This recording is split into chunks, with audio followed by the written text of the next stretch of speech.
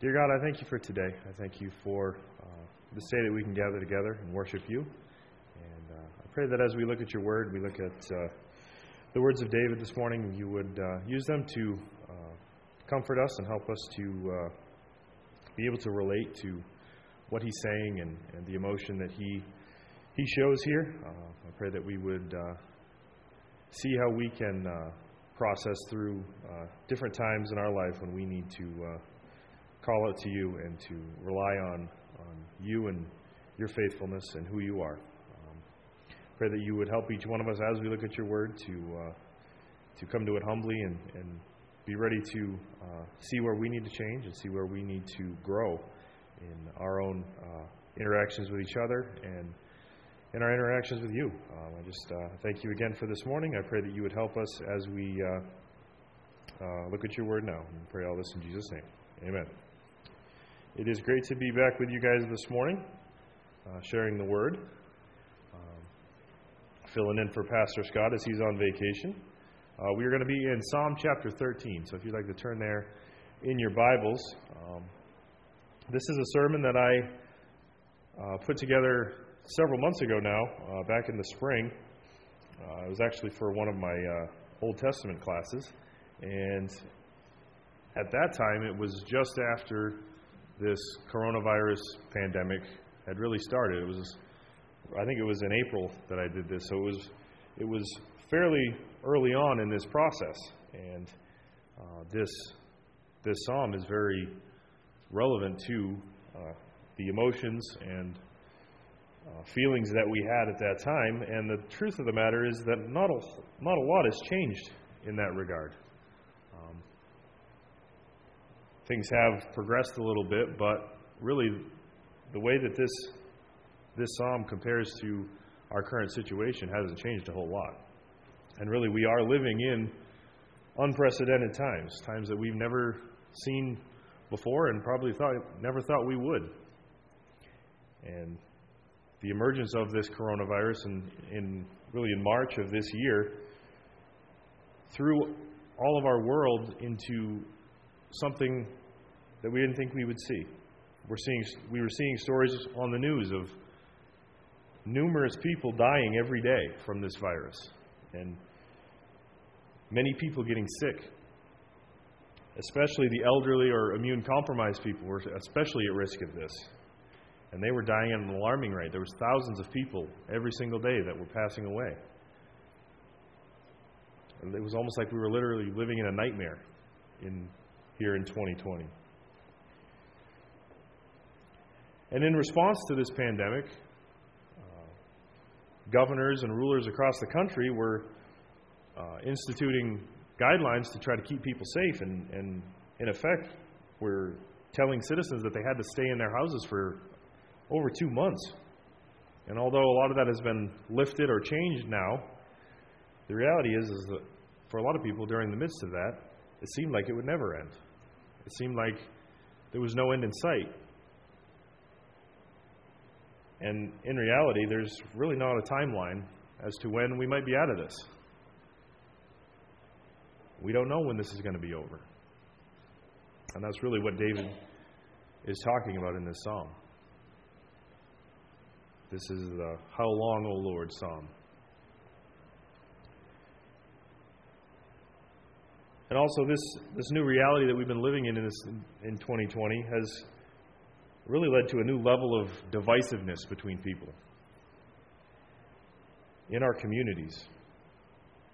We had some that were deemed essential workers, and they had to continue going out and going to work so that they could provide the services that we all need. But then there were others who were deemed non-essential, or they were too high risk to be able to do their jobs. Both sides seemed to have high levels of animosity towards each other, even though neither one of them were responsible for what was going on. And even Christians, we were no longer allowed to fellowship like we had been with our other church members. Instead, many churches, the ones who had the capability, were forced to watch their pastors preach a sermon on the internet, on Facebook or whatever. And those were the churches that were able to do that. And the people of God were left yearning for the fellowship that they need. And thankfully we are able to meet again, but in the midst of that, it was a long time that we couldn't meet together.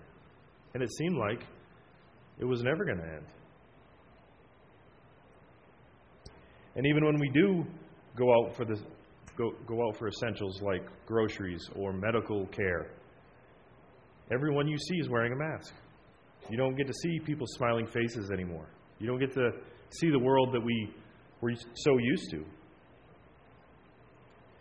Now, instead, everybody wants to get in and get out as fast as they can and not deal with anybody.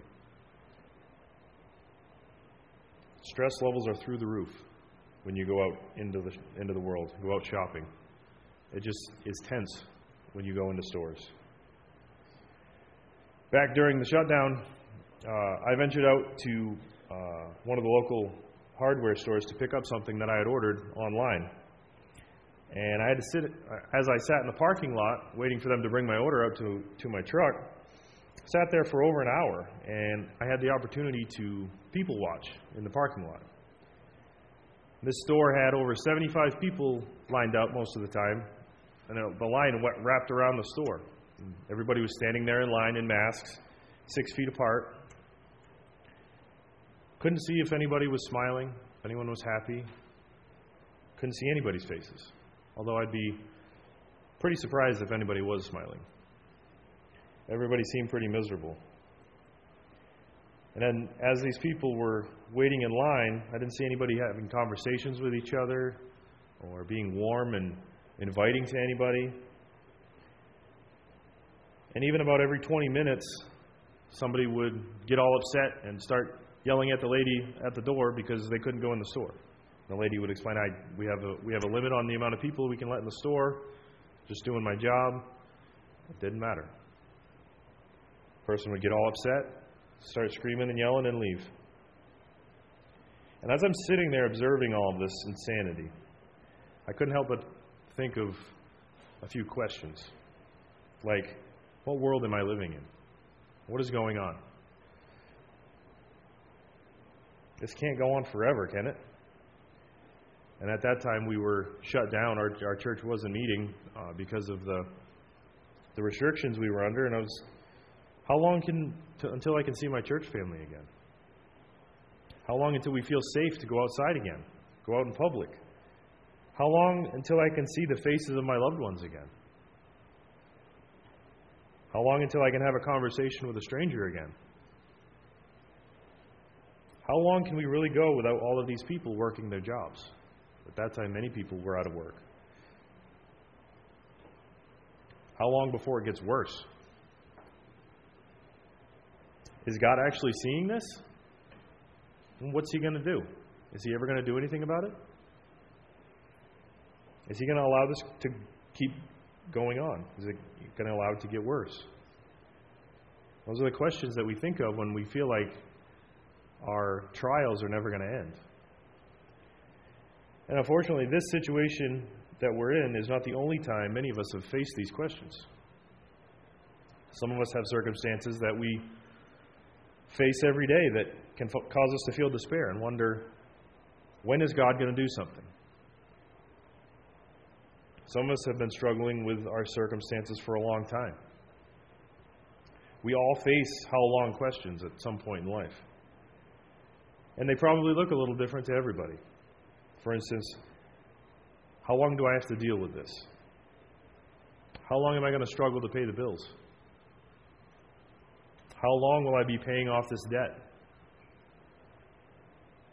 How long do I have to keep putting up with her nagging? Or how long do I have to keep putting up with his bad attitude? How long will I be sick? How long until I find a spouse? How long until we are able to have children? Or how long until these kids give me a break? Or how long do I have to keep putting up with my boss? Or how long until I can find a job? You see, everybody faces these situations at one point or another. So how do we handle it? How do we handle these times? Because they're going to come. Do we let our frustrations boil up inside of us until they blow and we take it out on somebody? Or do we vent our frustrations to whoever will listen and we just end up complaining about it? Do we allow our circumstances to tailspin us into despair and depression? Because that can happen. How do you handle life when your disappointments keep adding up? And how do you handle life when things seem like they're never going to get better? This is exactly what David was feeling when he wrote Psalm 13. He wrote this psalm to show us how we handle times like this, how we handle our own disappointments. He wrote this psalm to show us how to handle life when it seems like things will never get better. So turn with me, if you would, to Psalm chapter 13, and we'll read through it all. We'll read through it all right now. It says, "To the choir master, a psalm of David. How long, O Lord, will you forget me forever? How long will you hide your face from me? How long must I take counsel in my soul, and have sorrow in my heart all the day? How long shall my enemy be exalted over me? Consider and answer me, O Lord, my God. Light up my eyes, lest I sleep the sleep of death. Lest my enemies say, I have prevailed over him. Lest my foes rejoice because I am shaken. But I have trusted in your steadfast love. My heart shall rejoice in your salvation. I will sing to the Lord because he has dealt bountifully with me." You can see quite a bit of emotion there from David. David's going through a lot right here. And we see some of the background info for this psalm is we do see that in the superscript title there that David is the author. So we know who wrote it. But what's interesting is what we don't know. We don't know David's situation. We don't know the historical setting of when David wrote this. We know a lot about David from Scripture.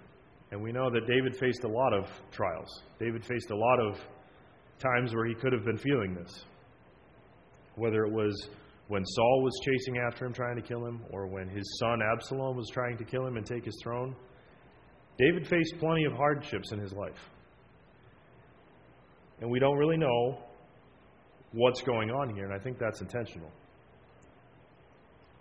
I think if we knew exactly what David was going through, it would be harder to relate to what he's talking about. We would say, well, I'm not being chased down by the king of the land trying to kill me because he knows I'm going to take his throne, so this doesn't necessarily apply. Or, my son isn't trying to chase me down and kill me to take my throne, so I'm not really in that situation. So, no, we don't know any of that. But what we see is David's heart. We see David's emotion, and we can relate to that. We can relate to how he's feeling. Like David, we often have to wait for God to act. Like David, we get frustrated. That's what we see here. David is frustrated. And we feel like things will never get better. We see David felt so frustrated, he felt like he was going to die. That was the situation he was facing. And we also see that David is really bringing his complaints to God. He's really complaining here in the first couple of verses to God. So that brings up an interesting thing to think about, because we know from the New Testament it says to do all things without grumbling or complaining, right? So what about here? And we see this throughout the Psalms. There's different times in the lament Psalms. Really, the laments are complaints. They're complaints that the author is voicing to God. So we kind of need to think about, is it okay to complain? Because the New Testament says don't grumble or complain. I think one important distinction here is, who is David talking to? David is bringing his complaint to God. David's not complaining to his friends. He's not complaining to those around him. He's complaining to God. And he's not complaining about God. He's not complaining about God, who God is. He's voicing his complaints about his frustration, his laments, his frustrations about what's going on. I think that's something we need to keep in mind. Why wouldn't we bring our complaints to God, right? I mean, none of our lives go exactly the way that we think they should or we want them to. So why wouldn't we go to the one who's in control? Why wouldn't we go to God? Because a couple things happen when we bring our complaints to God. Often when we voice our complaints, it can either show us where we're thinking incorrectly, where my thinking isn't right, and this is why I'm frustrated. Or it can remind us who is the one that can actually do something about it. Who's the one that's in control? So really bringing our frustrations and our complaints to God is often helpful for us. And that's what we see in David, because David's laments or his complaints always bring him back to worshiping God. Worshiping who God is. And that's what we see here in Psalm 13.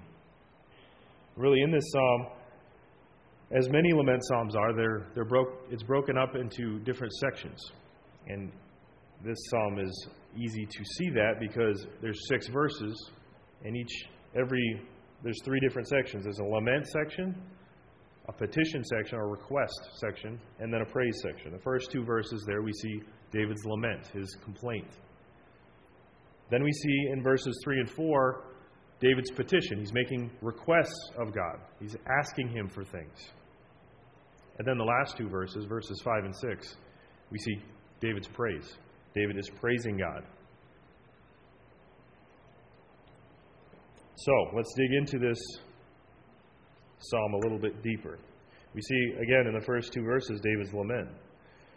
And he uses a rhetorical question to voice his complaints. And he keeps repeating this "how long" question. The first verse there, he says, "How long, O Lord, will you forget me forever?" And whatever David's circumstances is here, he feels like God has forgotten him. Literally, in the Hebrew, it says, "Until when, Lord? Until when?" And David wonders if his sorrow and his grief is ever going to end. As one commenter says, to forget in Hebrew is not purely a cognitive act, meaning it's not just thinking. To remember is to act positively towards somebody. To forget is the opposite, to withhold help and comfort. So not only is David asking God to remember him mentally, to think about him again, but to do something. Remember me, do something about it. We see this in the Old Testament when God tells Israel to remember what I did for you in delivering you out of Egypt. He's not just telling them to think about it. He's asking them to respond. Remember by responding in faith. Remember by obeying. That's what David's asking God to do here. Remember me. Show me that you remember. Show me that you haven't forgotten me. He goes on to say, "How long will you hide your face from me?" See, David feels alone. Feels like God has left him. And this is David's perception, that God's left him alone in his trouble. While this is David's perception, it's not necessarily the reality. Because we know God never left David. He might have withheld his hand of grace at that time and allowed this trial to happen, but God didn't leave. God knew what was going on. God was aware of everything that was going on in David's life. And he might have hidden his face from David for whatever reason. We see in Psalm 30 another instance where David says, "You hid your face from me and I was dismayed." And we have no reason given as to why God hid his face. It might have been sin that was in David's life. We don't know that. Or it might have just been God allowing a trial in David's life. But either way, David feels like this has gone on long enough, and he's crying out to God, voicing his complaint, saying, "God, you've hidden your face from me long enough.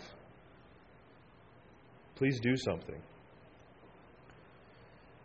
He continues in verse 2. He says, "How long must I take counsel in my soul and have sorrow in my heart all of the day? How long shall my enemy be exalted over me? So you see two more of these how long questions. The first one reveals David's psychological struggles, his mental struggles due to this trial. David's mind is in turmoil. He's full of sorrow. And he's at the end of his own ability to process this trial. He can't do it anymore. He can't handle this on his own anymore. And the second question reveals a little bit about David's particular circumstance. There's some enemy that David is facing that he feels is going to have victory. Again, we don't know the specific situation. This could be, as the king of Israel, a political enemy or another country that was at war with them that he felt might be winning the battle. Or it could have been a personal enemy like we talked about with Saul or Absalom or any other of the trials that he faced in his life. But either way, David is feeling defeated. He feels like he's going to lose. And he's pleading with God to help him. And how often do we find ourselves in a similar situation? We may not voice it like David does, but we feel it. I know I do. I felt it before. How long will this go on, Lord? How much longer? I can't take this any longer. We all feel that at some point. And the important thing is, it's okay to bring these complaints to God. Who else would we want to complain to? It's okay to feel this way. That's one of the greatest things about the Psalms is David shows us his emotions. And a lot of times we can feel like showing our emotion or feeling different emotions isn't right, and we shouldn't be doing that. We should just grit our teeth and bear it and just deal with it. But as we see in David, it's okay to feel this way. It's okay to cry out to God and to voice our complaints to God. Why wouldn't we want to bring it to God? He can do something about it. Your friends can't do anything about it. Facebook can't do anything about it. God can. So why wouldn't we bring our complaints to God? But the important thing is, this psalm is longer than 2 verses, isn't it? We aren't just left with David's complaint. So don't leave it there. Don't just complain about your situation and leave it there. What we have next is David's petition, his requests. He's asking God for something in verses 3 and 4. He says, "Consider and answer me, O Lord my God." And we see an important thing here is David pleads with God to answer him, and he also recognizes who God is. O Lord my God. He is my Lord. He goes on to say, "Light up my eyes, lest I sleep the sleep of death." David feels like his life is in danger. Again, we don't know why. We don't know the circumstance, but we can see it's very serious. David feels like it is very serious. And for David, this wasn't just serious for him personally, but he is the anointed king of Israel. And David knows if he dies, that's trouble. That's big trouble for Israel. He is God's anointed king, and he was meant to lead Israel. So David asked God to spare his life so that the enemy, his enemy, God's enemy, the enemy of God's people, would not triumph. We see that in the next verse where he says, "Let my enemy say I have prevailed, lest my enemy say I have prevailed over him, and lest my foes rejoice, because I am shaken." You can see here David's concern for his country. David asked for victory over this enemy. And whatever his situation was, David felt like he needed God's help. As one commenter says, he says, "Here the psalmist reveals his belief that God does not want the enemy to triumph in an ultimate sense. After all, God will use pagan nations and people to be the agents of his judgment, but he does not want them to be victorious in the end." For example, we have Babylon and Syria, who God used to judge Israel, to bring them into captivity. But that doesn't mean God was now choosing Babylon or Syria to be his people. Israel's still his people. And God still has a plan for Israel. David knew that the sovereign God had an ultimate plan in all of this. And he knew that God would take care of him, and God would take care of his people. David is trusting in God's sovereignty here. David needs God's help to gain victory over this enemy. And as we see a lot in David's Psalms, David always saw himself on God's team. And the enemy was the opposite. For David to live and defeat the enemy was to give God the victory. As Derek Kidner, a commentator, says, he says, whether verse 3 means that illness was the cause or the effect of his low ebb in David's affairs, these two verses show us the two poles of David's world.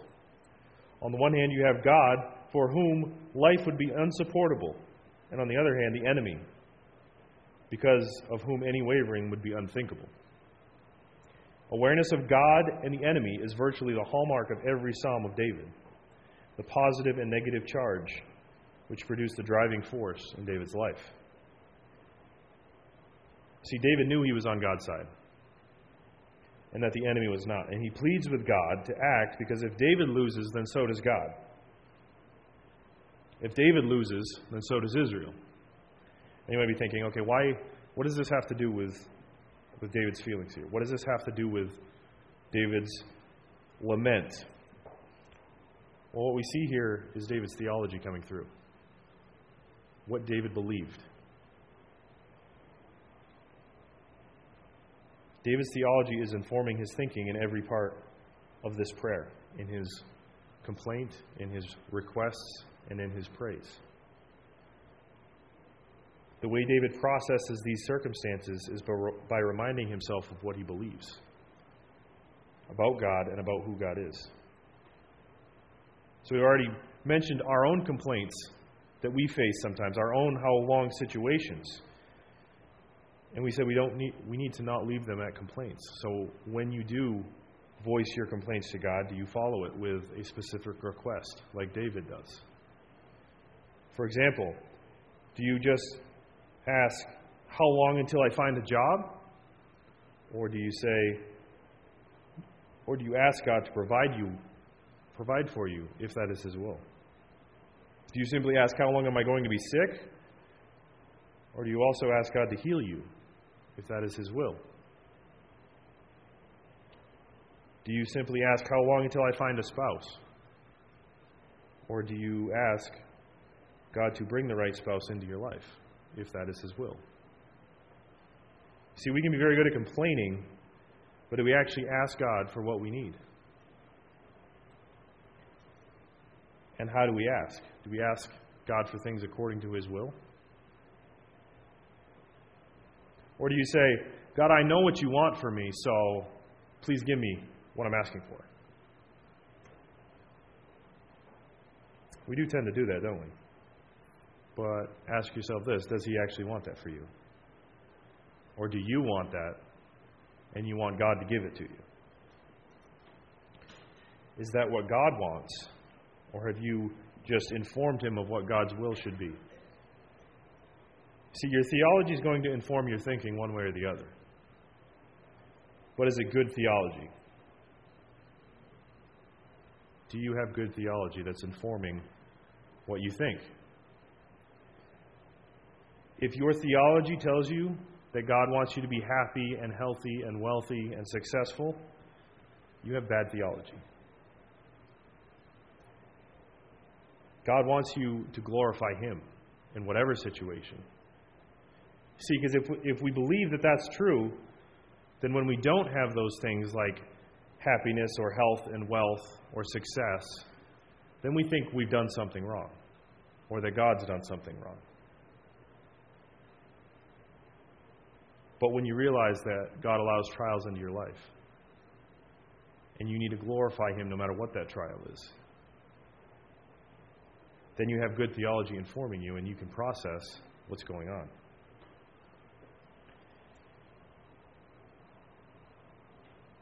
Asking God for what we need reminds us of who God is and who is the one that can provide our needs.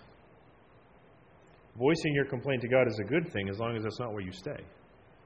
We need to move to making requests of God, like David did here in verses 3 and 4.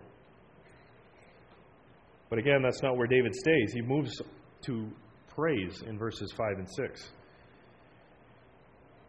So David's moved from lament or complaint to request and now to praise. And David reminds himself here of who God is. He says, "But I have trusted in your steadfast love."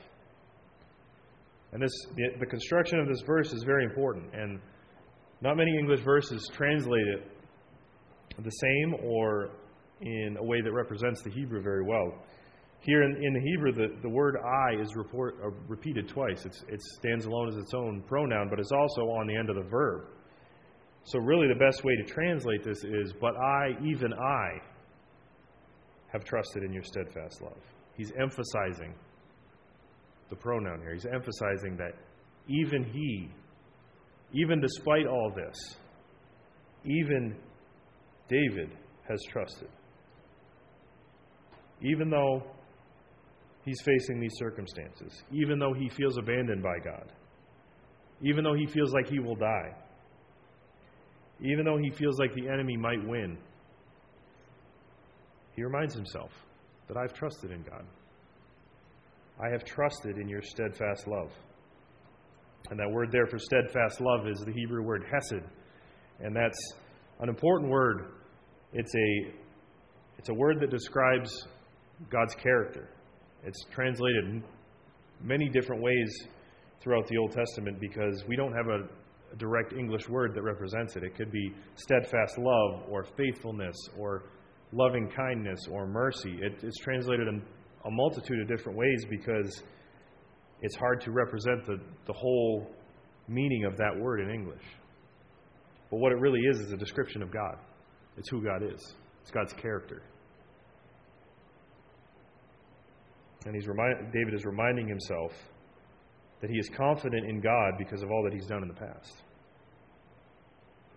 David reminds himself that even though these terrible circumstances have come into his life, he is still loved by God. He says, "I have trusted in your steadfast love." David is reminding himself that God is still good and that God is in control. Remind yourself of those things regularly. That's good theology. God is good and God is in control. That is always true. It will never change. God is in control of all things, and God is always good. That will never change. And David is remembering that. That's how David's processing this situation. He goes on to say, "My heart shall rejoice in your salvation." David's confident here. He knows salvation is coming. And he knows where salvation comes from. David knows that God will provide the salvation. He vows to rejoice. He says, "My heart shall rejoice in your salvation." That he knows God will provide. So when you ask from things, do you ask confidently? Do you know God will provide? Or do you just ask as a last resort because nothing else is working? David is showing his trust in God. Even though he felt in a couple verses earlier that God had forgotten him and that he had left him and hidden his face, he's reminding himself, no, I trust in God. God will provide my salvation. Is the same true of us? Do we only have confidence in God when things are going well and life is good? Or do you still have confidence in God when it's kind of uncertain? And I don't know what's going to happen. I don't know when this is going to be over. I don't know how the election is going to turn out. I don't know how the coronavirus is going to go away. I don't know what my job is going to look like. And I don't know. Is God still good? Is God still in control? Yeah, He is.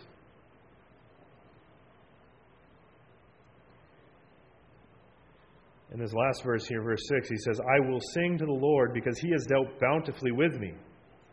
Here we see David vowing to praise God in the future. David closes his lament and plea for God's help with a promise to praise Him in the future. He's confident in his God. David is confident that God will deliver. And the reason that David gives for his praise is because God has dealt bountifully with him already. See, this is again past tense, showing David's remembering all that God's already done for him. David's future praise of God is not contingent on his future blessing. He's not saying, I will praise you again if you help me again. I will praise you again if you do this for me. No, he's saying, I will praise you because of all you've already done. David's already been blessed enough to praise God forever. And one interesting thing to notice here in David's praise section is that it reveals David's view of blessings in his life. David's worship is all-inclusive. And again, different translations translate these verbs differently, but really, in verses 5a, 5b, and 6, the verbs are all different tenses. He uses past, present, and future. In the beginning of verse 5, he says, I have trusted, meaning I've trusted you in the past. I have trusted you. End of verse 5, he says, my heart is rejoicing. My heart shall rejoice. That's present tense. My heart is rejoicing right now. And then 6, I will sing. Past, present, future. That's David's view of God. That's David's view of God's blessing in his life. David has a holistic view of his worship. He remembered his past worship of God, his present worship of God, and he promises to worship God in the future. And that's how David's processing these difficult circumstances. It always comes back to praise. This is how David processes his emotions. He reminds himself of who God is when he talked about his steadfast love, his hesed. He talked about what God has done, what God is doing right now, and what God will do in the future. And that's our model for processing our own emotions and our own difficult circumstances and our own how long questions when we're waiting for God to act. We have to go back and remind ourselves of what God's Word says. Remind ourselves of what God is doing. What God has done in the past and what God will do in the future. We need to remind ourselves of who God is. That's our only hope when we don't feel God acting in our life or we don't know what God is doing. We've got to remember what we believe.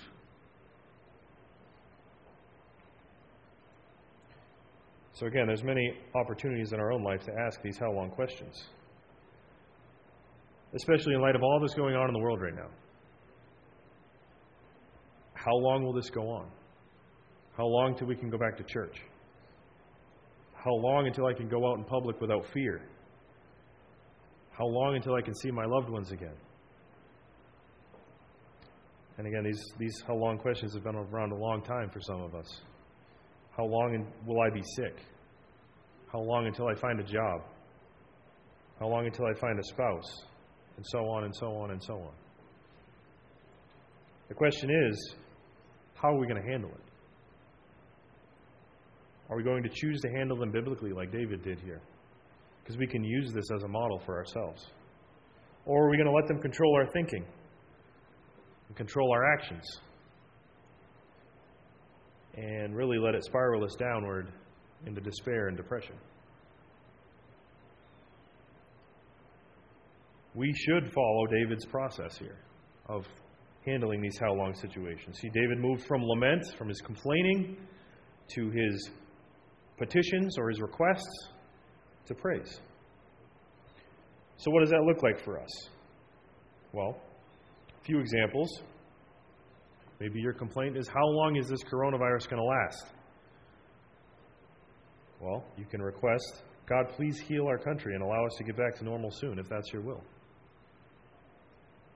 And remember to praise God by saying, God, I will praise you for who you are, for what you've done, for what you are doing and what you promise to do in the future. Or maybe, how long until I find a job? God, provide for me all that I need and supply a job for me to support myself, if that's your will. And God, I will praise you for who you are, for what you've done, for what you are doing, and what you will do in the future. How long will I be sick? God, please heal me and allow me to become healthy again, if that is your will. But God, I will praise you for who you are, for what you have done, what you are doing, and what you will do in the future. How long until I find a spouse? God, please bring a godly spouse into my life, if that is your will, and prepare me to be a godly spouse in the future. But God, I will praise you for who you are, for what you have done, for what you are doing, and what you will do in the future. You see how that can keep us balanced and focused on God throughout our circumstances, throughout our situations? See, David provides us with a model of how we can express our feelings and frustrations to God. He moves from lament to petition to praise. He remembers who God is and what He's done. We too can process our difficult times and our feelings by following this same model. But remember, we need to allow our thinking to be informed by good theology. That's what we see in David here.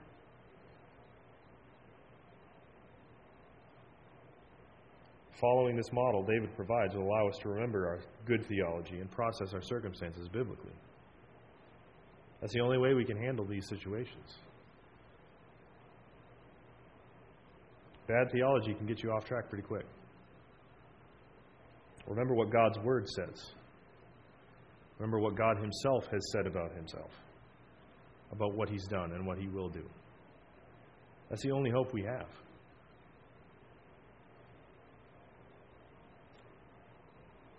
We need to process these difficult times and our difficult circumstances and our emotions that we feel. God gave us emotions so that we can express how we feel. But we need to do it in a biblical way. And that's what the Psalms are for. That's what David shows us here. We need to follow David's model and express our emotions and feelings in a way that glorifies God. That's the only way we can process through them and glorify God. Let's pray. Dear God, we do thank you for who you are and for what you've done in our lives, what you promise to do every day and in the future. And we thank you for this model on how to process our feelings in your word. We pray that we would remember this and use it each day. Pray that as we go out from here that we would glorify you in what we say and what we do and how we interact with other people. We pray all this in Jesus' name. Amen.